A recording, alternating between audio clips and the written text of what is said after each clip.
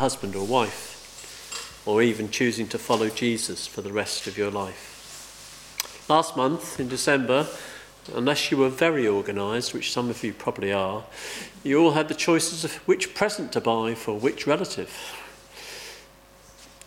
There's a quote here from Who Knows, it's anonymous. Life is all about making choices. Always do your best to make the right ones, and always do your best to learn from the wrong ones. This morning we're going to look at the choices the believers after the ascension of Jesus that Simon looked at last Sunday, and in particular we're going to look at the area of choosing leaders. Bingo. And I've split the passage up into 4 sections. The first of all is the context of the choosing. What were they doing? Where were they? What were they thinking as they made the choice? Second one is Peter stands up. He's a leader and he stands up, and let's look briefly at Peter's leading. Then we're going to look at the fact that the scripture was being fulfilled. Prophecy was being fulfilled as far as Peter was concerned, with the need to appoint and choose a new leader to be among the apostles. And finally, we're going to look at the steps they took to make the choice. So first of all, the context of the choosing.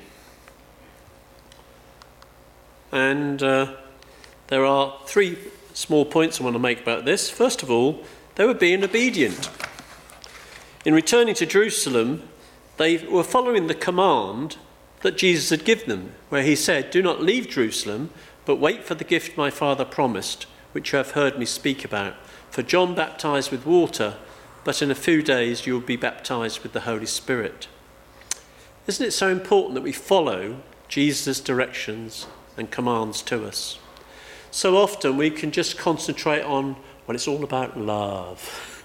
And then we forget that there's this tight connection between love and following Jesus. Because it says in John 14, verses 15 to 16, "If you love me, keep my commandments, and I will ask the Father, and he will give you another advocate to help you and be with you forever." I find that interesting, that there's this connection between obedience and love, and between obedience and the coming of the Holy Spirit. Obedience should be a feature of our walk with the Lord. Sorry. Back. The second thing was expectant of the coming promised Holy Spirit. The last words of people are often thought to be quite important, aren't they? And Jesus' words were no exception. He says, "But you will receive power when the Holy Spirit comes on you, and you will be my witnesses in Jerusalem and in all Judea and Samaria and to the ends of the earth." So, as the apostles and the other believers gathered together in the upper room, I believe they were expectant that this promise was going to be fulfilled. These were believers who had been seeing Jesus crucified on the cross, and perhaps they were wondering whether the authorities were coming after them. Yet, they had also witnessed the resurrection and ascension, and I believe they were now eagerly awaiting this promise from Jesus of the coming of the Holy Spirit of power from on high. I just wonder how expectant we are as a church for the power and the working of the Holy Spirit in our midst. Are you expecting this morning even to meet with God? Because that's what we come to do. We come to meet with God. Do you want the power of the Holy Spirit in your life? Then let's pay attention next to what the other thing they did. It says they all joined constantly in prayer, along with the women and Mary, the mother of Jesus, and with his brothers. In other translations it says all these with one accord were devoting themselves to prayer. And then in the Amplified it says all these with one mind and one purpose were continually devoting themselves to prayer. This was the focus of what they were doing in that upper room. They were following Jesus' examples. Before he chose the original 12 disciples or apostles, Jesus spent the night, what doing? Praying to his Father. If anyone didn't need to pray, it was probably Jesus. Yeah? He was human, but he was also divine. However, Jesus had such a pattern of prayer and dependence on his heavenly Father, that the one thing that his disciples and apostles asked him to do, to teach them, was teach us to pray. So perhaps it's no surprise that these believers set their hearts and minds in praying together constantly. Their prayer was persistent. They devoted themselves to set times of daily corporate prayer until God answered from heaven. In our last church, we had some friends from Nigeria come across, and they said they always push. PUSH. They pray until something happens. Keep at it. Keep persistent. Keep pushing into hearing and receiving from the Lord. If only we would, as a group of believers, believe the vital importance of united prayer. The Fulton Street prayer meeting that sparked a revival in America began with 6 people. So, we've got 20 odd here this morning. Far more than 6 people. And they began praying together. And within 6 months, there were 10,000 businessmen gathering daily for prayer in New York City. And within 2 years, 1 million converts were added to the American church. A.T. Pearson said, "There has never been a revival in any country that has not begun in united prayer. And no revival has ever continued beyond the duration of those prayer meetings." So if we want to prepare for that hope of revival, of the cavalry coming, and that's exactly the thought I want to pass on to you, remind you of Hugo Anson's words. Hold the fort. The cavalry is coming. And then he went on to say, keep praying was the first thing he said after that. Keep praying. Keep being kind. Keep believing.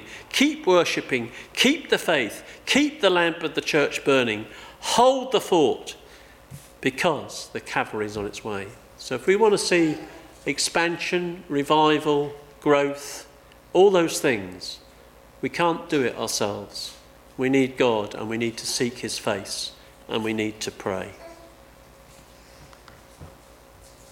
The second section is just a little thought about Peter, because we're thinking about choosing leaders.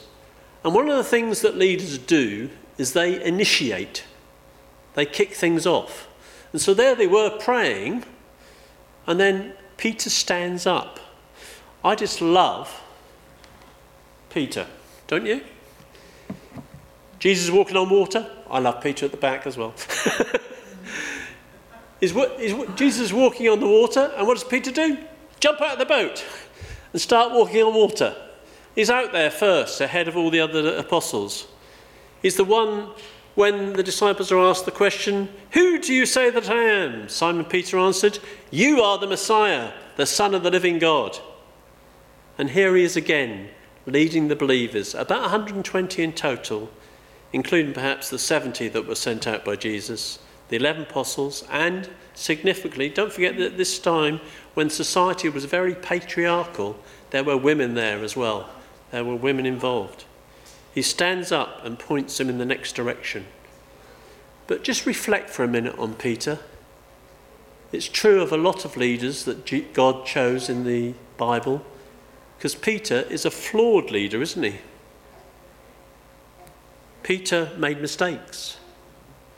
He said things he couldn't live up to. When Jesus spoke about going to Jerusalem, where he would suffer, be killed, and on the 3rd day rise from the dead, Peter took him aside. "Hang on a minute, Lord." He began to rebuke Jesus. "Never, Lord. This shall never happen to you." And Jesus turned to him and said to Peter, "Get behind me, Satan. You are a stumbling block to me. You do not have in mind the concerns of God, but merely human concerns." Poor old Peter. He thought he was trying to protect his Lord, but he gets called Satan. And of course, when Peter has a chance to stand up as the follower of Jesus in the courtyard after Jesus has been arrested, what does Peter do? Bottle it. Denies him 3 times. Other leaders chosen by God were flawed people. Moses and David were both murderers, yet they were used by God. to rescue and to lead the nation of Israel. David was even called a man after God's heart, and he was a murderer. Because that goes on to the final point, that although Peter was a flawed leader and had made mistakes, made things he said he couldn't live up to, he was also a forgiven and a restored leader. He was used by God. Don't you just love that picture of that beach scene? There they are after the resurrection. They haven't caught anything all night. Jesus is on the beach. And he says, cast your net out on the other side. And they haul in a load of fish. And they have breakfast on the beach with Jesus after the resurrection. And then Jesus takes Peter to one side and says, Simon, son of John, do you love me? 3 times Peter replies, yes, Lord, you know that I love you. And after prophesying how Peter would die, Jesus simply says to him, follow me. And that's what Jesus did. Let's move on to the third section, which is the fulfilment of Scripture. A significant part of what Peter stands up and says to the believers is to point out that Scripture was being fulfilled. What had been predicted about Judas had taken place, and what was needed at this time was also prophesied by Scripture about replacing the apostle. Judas was going to betray Jesus and die deserted. In these texts, both from Psalms, that Peter uses to point to what God wants, he assumes the reader's acquaintance with this circumstances surrounding Judas's death. A little bit squeamish, wasn't it? His intestines spilled out. He got put in brackets. I don't know whether anybody know Greek. Perhaps John knows Greek. Was there brackets in Greek? I don't know whether there are brackets in Greek or not. No idea. But, Luke, the translators, put this bit in brackets. You need to know the circumstances that Judas, in betraying Jesus, he fell from a ledge on the southern slope of the valley of Hinnom, and he turned his property into cursed ground. And it became a cemetery for the ceremonially unclean. And it literally fulfilled the psalmist's curse, may his place be deserted, let there be no one to dwell in it.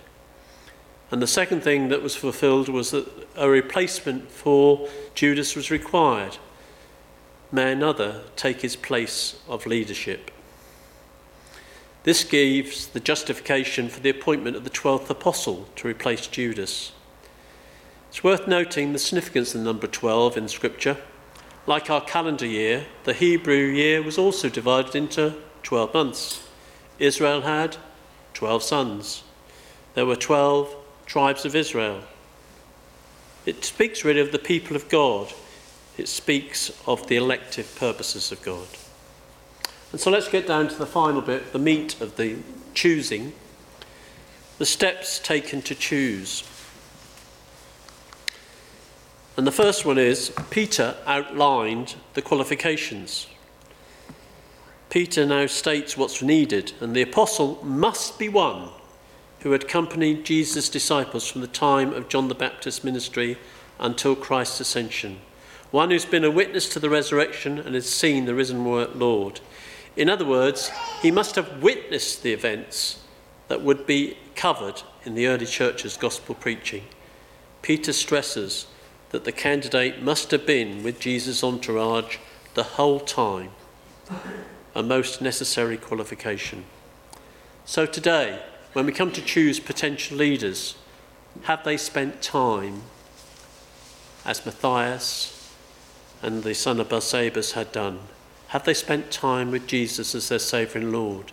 They need to be people who really know the Lord when we're choosing leaders. It's interesting to note that neither here nor in the list of qualifications in 1 Timothy is there hardly any reference when choosing leaders to specific giftings. The emphasis is on valid experience and valid character. The only gifting mentioned in 1 Timothy 3 was the ability to teach. Primary importance is given to character traits, including being above reproach, faithful to his wife, temperate, self-controlled, respectable, hospitable and able to teach, not given to drunkenness, not violent but gentle, not quarrelsome and not a lover of money.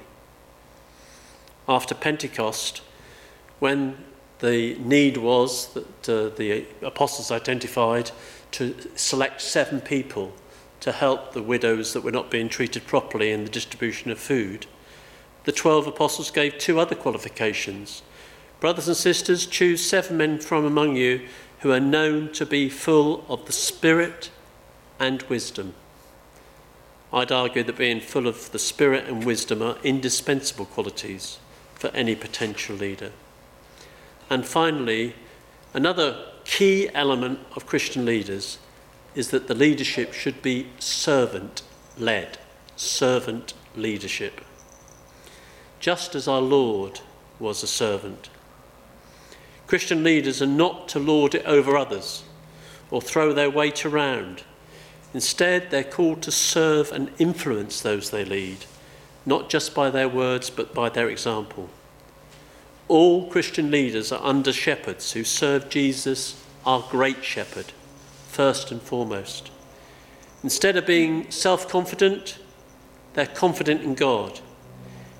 Instead of making their own decisions, they seek to find God's will. And instead of being motivated by personal considerations, they are motivated by love for God and man. After James and John had asked Jesus if they could sit at his right and left hand, they had ambitions to be great leaders. When he brought them into the kingdom, Jesus did the following. He called them together and said, "You know that those who are regarded as rulers of the Gentiles lord it over them, and their high officials exercise authority over them. Not so with you. Instead, whoever wants to be great among you must be your servant, and whoever wants to be first must be slave of all. For even the Son of Man did not come to be served, but to serve, and to give his life as a ransom for many." The second thing they did was quite simple. We do it when we elect the CLT. They nominated what they thought were suitable individuals. So they had to look at these qualifications. Had they spent time with Jesus? Had they witnessed the resurrection? Had they been with Jesus from the very beginning? They looked at these things, and I don't think it was just the apostles, because Peter spoke to the whole 120, and they were asked to select people who were suitable, who met the qualifications. And 2 were chosen, Joseph Barsabas, who also had a Roman name, Judas, and Matthias. We've got a Matthias present this morning. Perhaps he may be a man of God as well. Judas, called Barsabas, may have been Joseph's brother. So there was a Judas called Barsabas as well as a Joseph Barsabas. That's in Acts 15. Later tradition identifies Matthias as a missionary to the Ethiopians, and he may have met the qualifications by being one of the 70. However, both Joseph and Matthias never mentioned again in Scripture.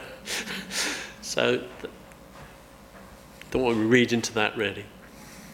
The third thing they did again, what did they do? They prayed. Prayed again. So they nominated, and then they prayed again. They asked God to indicate which of the 2 candidates he had chosen to fulfill the position vacated by Jesus. With this prayer, in wording that echoes Jesus' initial calling of the 12, they show that they intend this new apostle to be chosen by Christ, just as the other 11 were. And then we come perhaps to the most difficult bit, the last bit.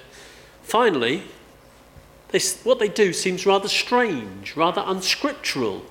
Are they gambling? What are they playing at?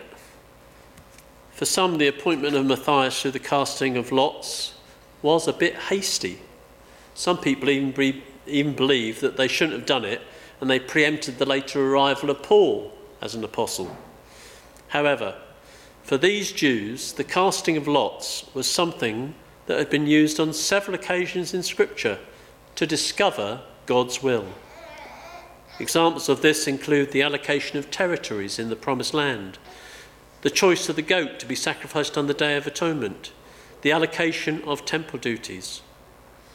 And in the New Testament, you remember the clothes of Jesus were allocated by lot. The last occasion in the Bible on which the lot is used to divine the will of God is this choice of Matthias. And it may be significant that this is the last time we read about the casting lots in the Bible, because what comes next? Pentecost.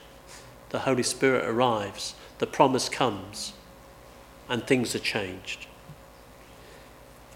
So in conclusion, Luke concludes by noting that the full complement of the 12 apostles has been restored.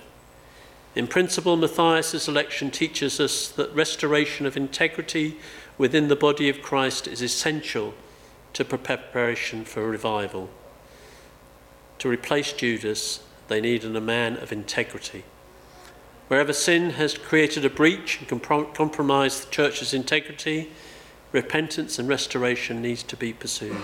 If we want to see revival, to see the cavalry coming, then we need to be obedient to what God has revealed, repent of our sins, pray together both devotedly and persistently for a fresh outpouring of the Holy Spirit. We need to choose leaders who are full of the Spirit and wisdom. Above all, we need to remain hopeful and expectant that God will honour his promises.